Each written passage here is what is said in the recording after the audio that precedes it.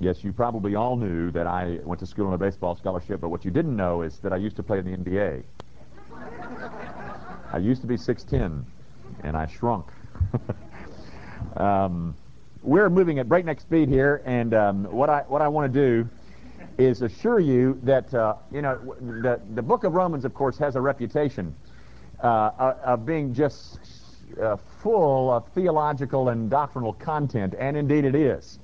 We haven't really even come to that yet, but there is some in the first chapter, and we will get there before Christmas. But just hang on, we're still opening up here. Let me begin reading at verse 7 tonight, and I want to read through verse 15, introducing another paragraph, and maybe we'll get into it tonight.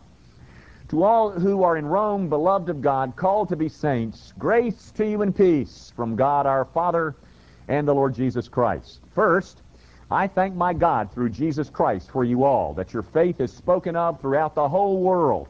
For God is my witness, whom I serve with my spirit in the gospel of his Son, that without ceasing I make mention of you always in my prayers, making requests if, by some means, now at last I may find a way in the will of God to come to you. For I long to see you, that I may impart to you some spiritual gift, so that you may be established. That is, that I may be encouraged together with you by the mutual faith, both of you and me.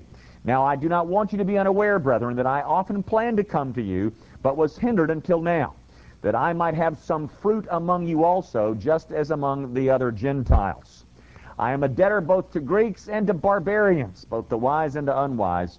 So as much as is in me, I am ready to preach the gospel to you who are in Rome also. We resume our study. Really, actually, I really blew it already. I should have read verses 5 and 6. Let me go back up there. Through him we have received grace and apostleship for obedience to the faith among all the nations for his name. That's what we covered last week. And we want to start with verse 6, among whom you also are the called of Jesus Christ. Paul mentions in verse 5 this characteristic of Christians, that is being this obedience of faith, that he's been sent with this apostleship to preach that among all the nations. And in those nations, of course, you reside, the ones to whom he's addressing this letter, among whom you also are the called of Jesus Christ. May I say, ladies and gentlemen, that one of the more important words that you'll find in the New Testament, one that is pregnant with meaning, one that is frequently mentioned and often discussed and greatly debated, is the word called.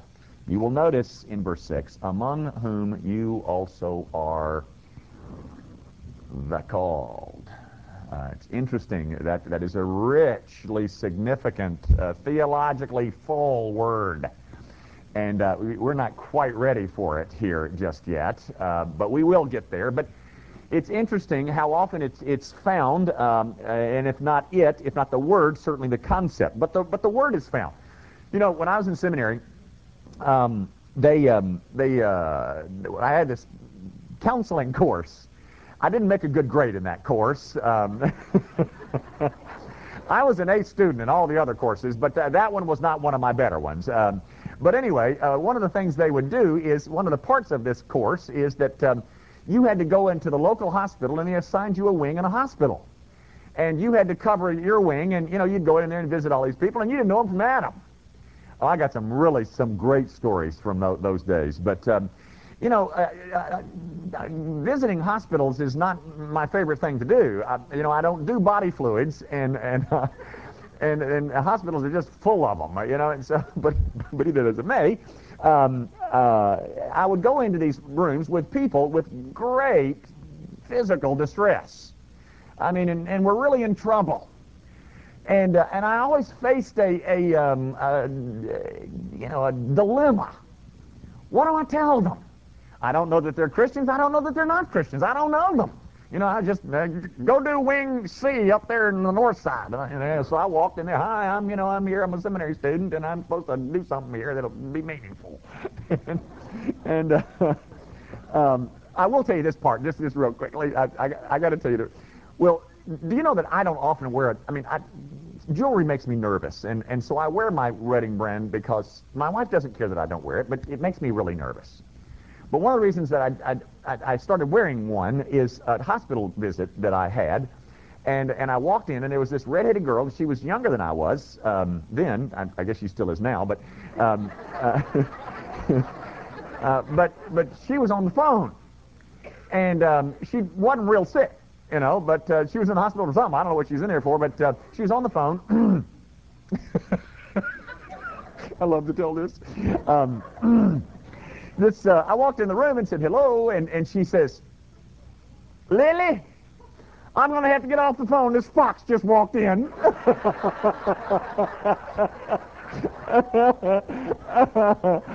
That's when I went out and bought myself a wedding band. But I certainly loved her opinion. But anyway, her taste in men was certainly good. But that's not my point. All right, shut up out there, y'all. Enough of that. It's on the tape, is it?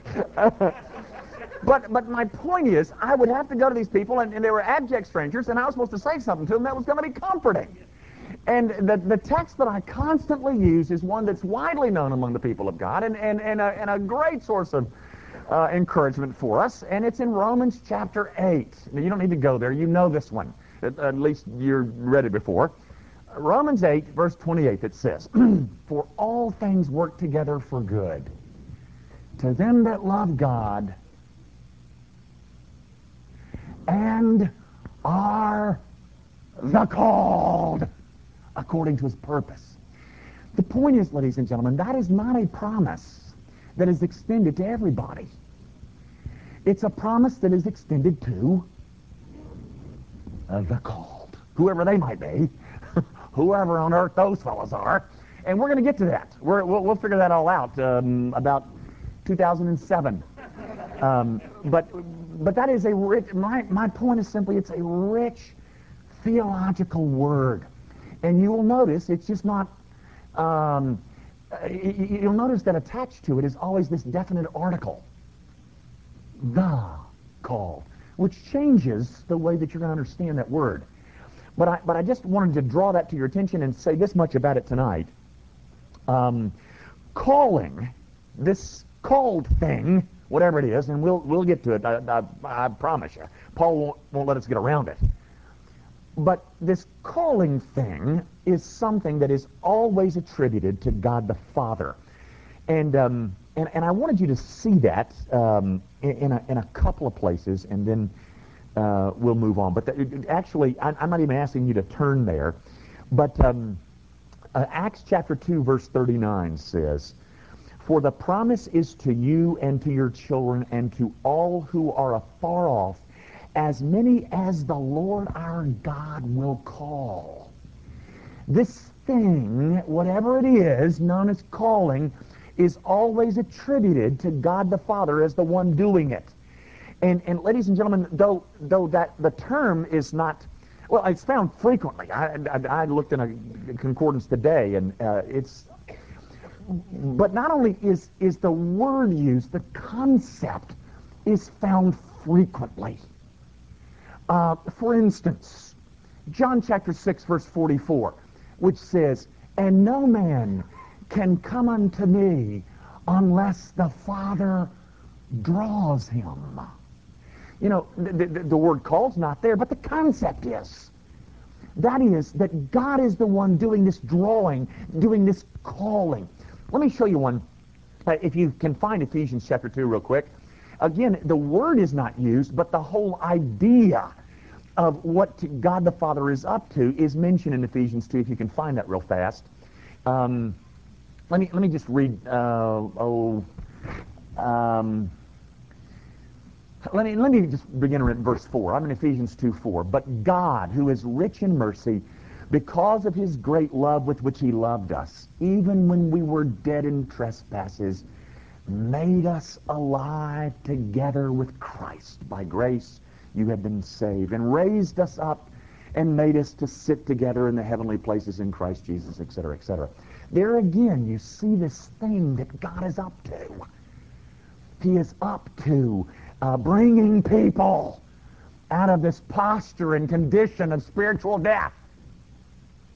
And the only point that I'm trying to make tonight is that this thing, whatever it is attributed to God the Father. We'll go further than that at another occasion. But the text says, among whom you were also the called of Jesus Christ. This calling attributed to God the Father, but this calling is through Christ and unto Christ, ladies and gentlemen. It is through Christ in the sense that the accomplished work of Christ makes it possible, and it is to Christ. That is, this calling is designed to wind us up in the lap of Jesus. And that's who you are, ladies and gentlemen. In essence, what you get in verse 6 is some kind of general description, general definition of the company of believers. They're the called of Jesus Christ. Then in verse 7, he gives us a little bit more specific definition as to who these people are that he's writing to. He first, of course, identifies them as people in Rome, but he's not writing this to Rome. He's writing to certain people in Rome. It's not to everybody in Rome.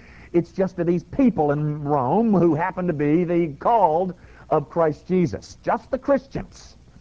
And here's a city, ladies and gentlemen, that is known and is notorious, has a reputation of being this center of debauchery. And even there, even in the center of debauchery, there is some of God's people. You know, my daughters attended a state school, that is, in terms of their college education. It was one of the few that we could afford. Very frankly, you at Ole Miss get what you pay for. Sorry. But anyway, you know, and people just rail about the college campus and how wicked it is, and ladies and gentlemen, it's all true. It's all true. My daughter doesn't tell me these stories. She knows how I can't take it. She tells them to my wife. And then my wife tells them to me. And I don't blush as much. But you can't imagine.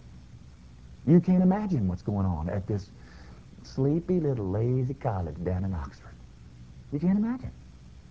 You can't imagine. I mean, maybe you can imagine. If you've got children, you can, I hope. But gang, even there,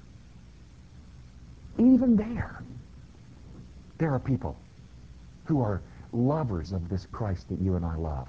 You know, if you just in the last portion of Romans 1, let me show you. God gave them over, down in verse 28, debased mind to do things which are not fitting, being filled with all unrighteousness, sexual immorality, wickedness, covetousness, maliciousness, full of envy, murder, strife, deceit, evil-mindedness. They are whisperers, backbiters, haters of God, violent, proud, boasters, imiters of what. Do you know what, ladies and gentlemen? That the people to whom Paul is writing there come out of that group. They come out of that crowd. These guys to whom Paul is writing, they used to be some of them. Some of those guys who were given over to raunchy, debaucherous living. And even from them, God has drawn a people to himself. To think that there in Rome, you know, that knew no boundaries in terms of its pursuit of evil. There's little house churches there. You know, there's a house in Priscilla's house, a church in Priscilla's house, and a church over in Aquila's house. You know, churches, even in the place where evil is so firmly developed. But what was it that brought these people out of their debauchery? To all who are in Rome, beloved of God. You know what brought them out of their debauchery, ladies and gentlemen? It was the love of God. These people are the beloved of God. And that is why they are who they are. Because of the love of God. You know, guys, we don't become the beloved of God because of things that we do. One of the texts, I think, that you ought to commit to memory, it's a simple one, and I use it at every wedding service that I do, but I always say, it's in 1 John 4. I think it's verse 19. It says, we love because we first been loved. Ladies and gentlemen, you sit here tonight as lovers of the triune God, and I glory that I can perform my ministry among folks like you. But you're a lover of God because you were first loved. We all love, ladies and gentlemen, because we've first been loved. And if you love, that is, if you love this God, you love this God because you first were loved. You first been overtaken by this love. And, I don't know of anything that is harder for me personally to enjoy than that I'm beloved, that I'm the beloved of God. Because you know what, ladies and gentlemen, so many of you in this room are good. You're good performers. And you got what you got because you did well. You performed well. You do good things, and you're personal to people, and you're witty, and charming in social circles, and people kind of gravitate to you because you're so good, But that's not why I'm loved. I understand that kind of love. I understand the kind of love that you get when you're witty. I happen to understand the kind of love when you're very handsome. But I don't understand love that's given to me when I never did anything to produce it. I find that very hard to wrap my mind around. And so we all come into the kingdom understanding that it's not by works of righteousness that got us here, but now that we're in, we want to get back to those works of righteousness things, and we'll just make ourselves really beloved to Him. We'll perform so well that He'll love us a lot. And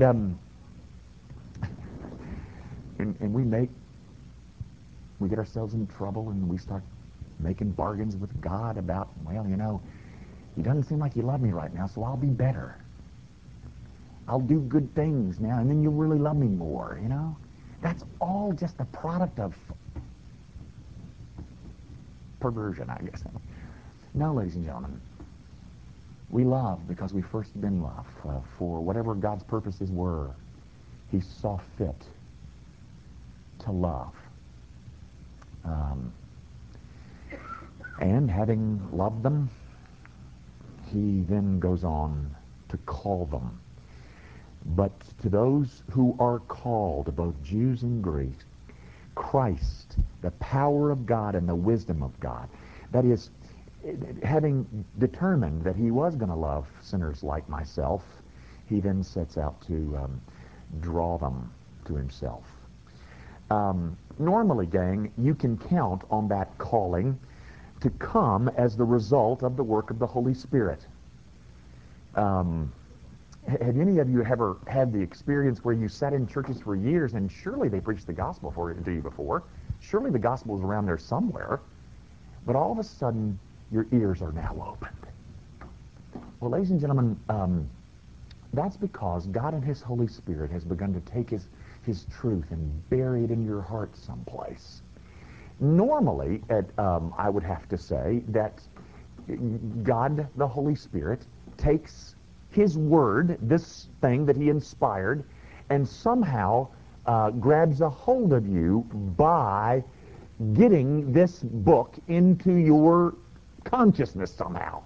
And many times that's through preaching. Many times it's not. Some of your testimony is not that you were sitting in church one day and all of a sudden there was something said that struck you and you became a Christian. But it may not be through preaching, but it is through truth. Somewhere along the road, truth found its way into the recesses of your soul. And it could have been after sitting in churches for years, I don't know. But this call normally is, it is always performed by the work of the Holy Spirit in making the truth come alive in our souls. Ladies and gentlemen, we don't come to a saving knowledge of Christ because our emotions led us there. If it did, it probably won't last. It's because we're convinced that what we heard was the truth. And God the Holy Spirit is up to producing that. To all who are in Rome, beloved of God, called to be saints. Another description of the Christians at Rome. And may I point out, ladies and gentlemen, all of them are saints. You know, in Roman Catholicism, you have a process by which you become canonized. And if you really do nice things, you go through the canonization process, and you ultimately become a saint. And if all goes well, Mother Teresa is going to be made into a saint. But she's having a little problem because she happens to be a woman, and that slows the process down. Now, ladies and gentlemen, please don't misunderstand me. I am not denigrating Mother Teresa. She makes us all ashamed. That woman was a great gift to the church. But I'm making light of the process of sainthood. Because, ladies and gentlemen, would you like to meet a saint? Here's one. St. James. And there's St. Judy over there. Because, ladies and gentlemen, the Bible makes no distinction about a few who arrive at sainthood. That's nonsense. You're all saints. It's a word, of course, that has to do with holiness, a holy one. We are separated to God, and having become a saint, ladies and gentlemen, I am now being asked to live like one. And everyone who has this hope in himself, purifies himself just as he is pure. You're a saint, are you? Yeah, you are. If you're a child of God tonight, you're a saint. The problem is, I'm not sure we're living as if we were saints. Let me say one other word before I leave. Actually, go to the second half of verse 7. This business of being beloved of God, ladies and gentlemen, that's the thing that we've never really, I'm not sure yet enjoyed. When my children were small, we had talking times every night, and the greatest talking times we ever had was when they all three were in the same bed. I mean, that is, with me. And of course, they didn't get me, but they loved to batter on me. And have you ever seen my tongue? It has a crack right down the center of it, and they never got over wanting to see that hideous-looking tongue of mine.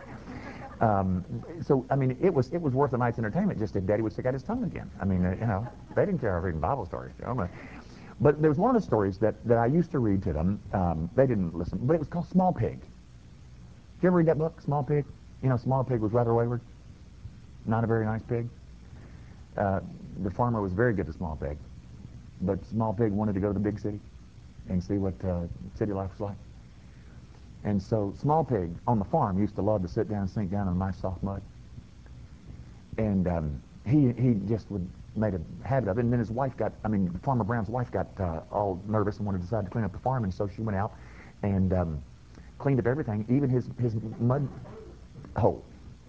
Sucked it right up in her vacuum cleaner. Made Small Pig very mad. So Small Pig headed to the city. And Small Pig finally made it to the city and found what he'd been looking for. Some nice soft mud that he could sit down and sink down in the nice soft mud. Unfortunately, he had found concrete. It's just a children's story, y'all. Relax. But Small Pig sat down and sank down into the nice soft mud and had to be concrete. And of course, after a while, Small Pig couldn't get out. And the whole city gathered to try to get Small Pig out, but Small Pig couldn't get out because Small Pig had sat down and sunk down in the nice soft mud. And so finally the firemen came and, jackhammered Small Pig out, et cetera, et cetera, et cetera. My point in that little diversion is to say to you, ladies and gentlemen, that one of the things that I think the people of God need most is to sit down and to sink down in the fact that we're beloved. And there's nothing that you can do that can change that. If you are redeemed tonight, ladies and gentlemen, you didn't get there because you worked hard for it. You got there because God decided, from whatever were his reasons, I know not, but he decided to set his love on you. You didn't get into this because you worked for it. And I want you to know something. You're not going to get out of it because you did something bad. Now, guys, I'm certainly not trying to encourage you to go do something bad. You know me better than that. But, gang, being the beloved of God, and I think particularly when we fail, when you blow it, there is I'm fixing to call it a tendency for Satan. I don't know Satan's tendencies, but he seems to, at those times, in the midst of our failure, whisper into our ears, you're not real. You're not real.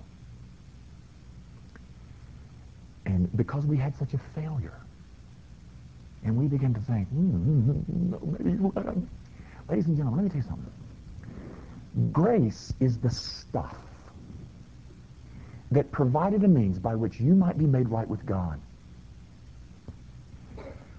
That grace accomplished your salvation completely outside of you.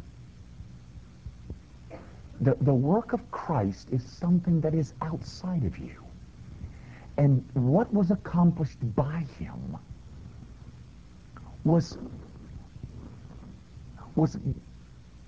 the theological word is imputed to you. It was reckoned to you. It was given to you. It was granted to you. You didn't get it because you earned it, and you don't lose it because you fail. You know, guys, talk to my wife. I'm as insecure as the next guy.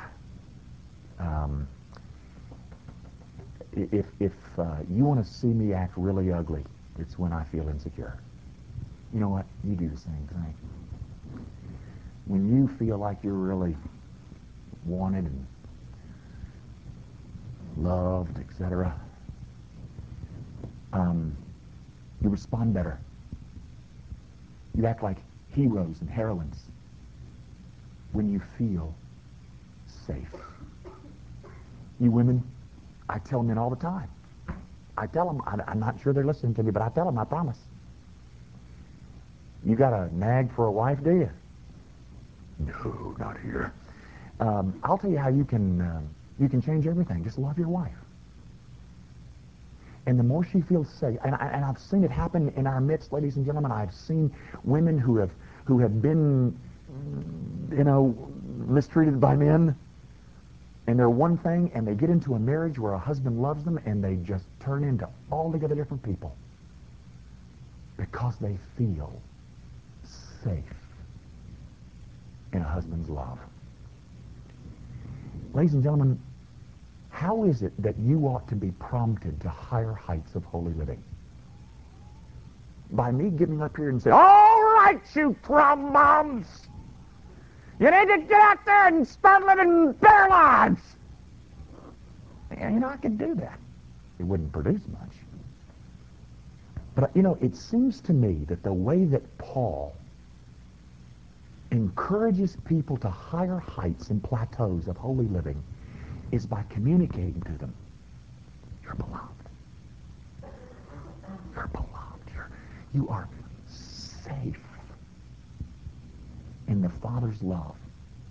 Now, if that's true in our marriages, if it's true in the Church of Jesus Christ where people feel safe, you know what, ladies and gentlemen, this is real, I shouldn't, but I'm telling you this. This is probably something I shouldn't say. But I want you to know that I feel loved. I feel loved by you as a congregation, but I particularly feel loved by the elders. And you know what? I can take anything from them. I can take anything from them. I can take their criticisms. I can take their suggestions.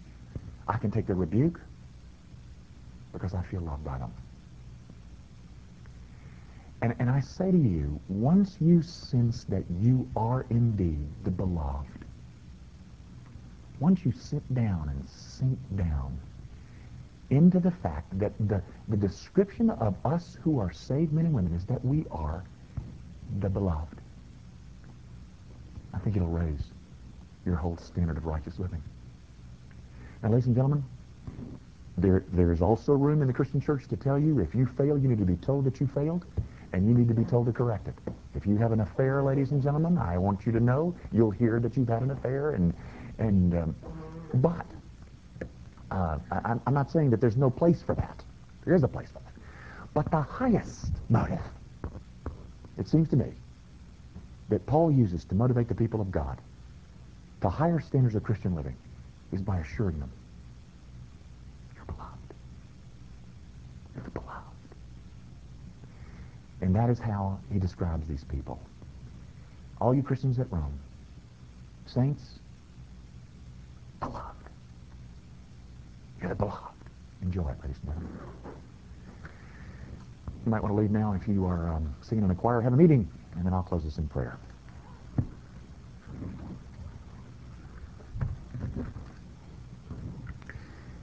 It always scares me to see a Hank Wright going to the choir. I hope it's something else he's going to. By the way, guys, I thought you were wonderful Sunday morning, too. I just thought you were absolutely wonderful. Not your singing.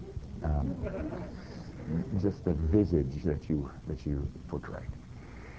Okay, let me wrap us up with prayer. Heavenly Father, give us confidence that we're loved, that we're the beloved, that we don't have to strive and wrestle and squirm and perform and convince. Give us, oh God, by your Spirit, the ability to enjoy the fact that you loved us before we were obedient, and you love us when we fail as a son and a daughter of God, too. Why you love us, oh God?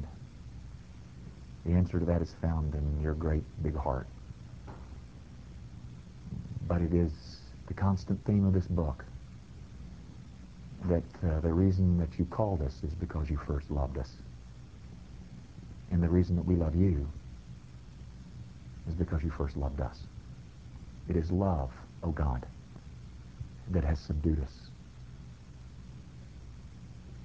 Love that has bent our will into conformity with yours. And we rejoice in that love tonight. Lord, in response to knowing that our Father will never leave us nor forsake us, might our response to that be a greater pursuit of holy living. We ask it, of course, in Jesus' name. Amen. Thank you and good night.